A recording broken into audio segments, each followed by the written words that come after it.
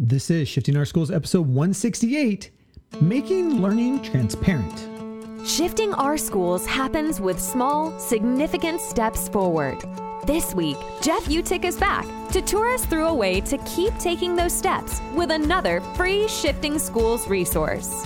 Before you listen, we want to remind you that this episode has a ready-to-use meeting map, so you can use this episode with your team.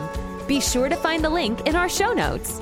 Okay, educators, ready to dig in, unlearn, and prepare to spark the next shift at your school? Then let's kick off this episode.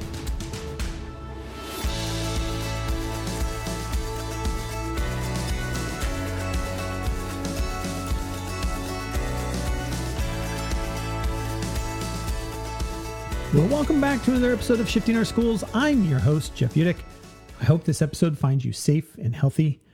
This is the final episode in our series on small, significant shifts for stronger social emotional learning.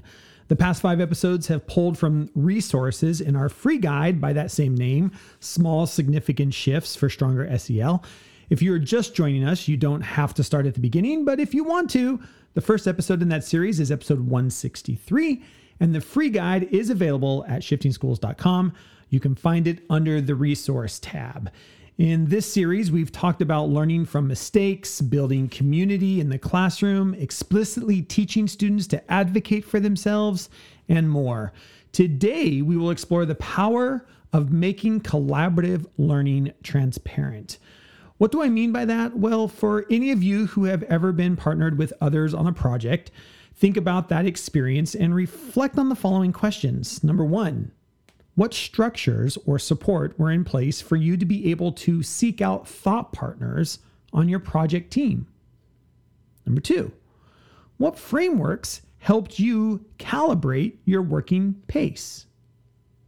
And number 3, what prompted others to come and seek out your perspective? When I talk about making collaborative learning transparent, that's what I'm talking about, setting up scaffolding that helps all learners network and learn from one another. The resource from the free guide that correlates with this theme is our Kanban templates. If you've never used the Kanban method before, essentially it is a system that helps a team visualize where each other are at on a given project. It often has the following columns: a to-do column, in progress column, testing column, and done column. If students were co-authoring a podcast script, they might divide and conquer a to-do list. Some students might be researching online, others might be interviewing other students, others might be writing to the local library as part of the to-do. When each member of the team has updated their progress, they update the Kanban board so they know where each other is at. What does this do for teams? Well, the first thing that might come to mind is accountability. And yes, this is great for each member to stay accountable to their team's goals. But in my experience, the truly big win by using this system is that it starts conversations during the collaborative process. One of the biggest pitfalls for students working on a team is that we don't intentionally make time and space for regular check-ins. I've made this mistake as a teacher, and the stakes are high when we don't help teach the skills and structures of collaboration. Students end up seeing collaboration as an obstacle for learning when we want them to see it as a catalyst. I even have a few teacher-parent friends who've adopted this method for their household set of chores. Why? They tell me it creates a better sense of how their kids can jump in and help out when they have extra time. And it also models to them how much is involved in keeping the house clean, the fridge stocked, and the family taken care of. For me, when my team uses the Kanban method, it also helps us make sure we really think through our priorities first. When you co-author a to-do list, you get the collaborative wisdom of others. For young learners, this is huge. Even for an essay, asking students to all share their to-do starting place, this will look different for student to student. And when we invite them to learn from one another different starting places, they gain new entry points into that task. I think one of the most overlooked questions we need to remind students to ask each other more regularly is this: how do you get started? When I was a young learner, whenever I had a research assignment, I didn't always know how to get started. And you know what? When that first step is cloudy, motivation drops.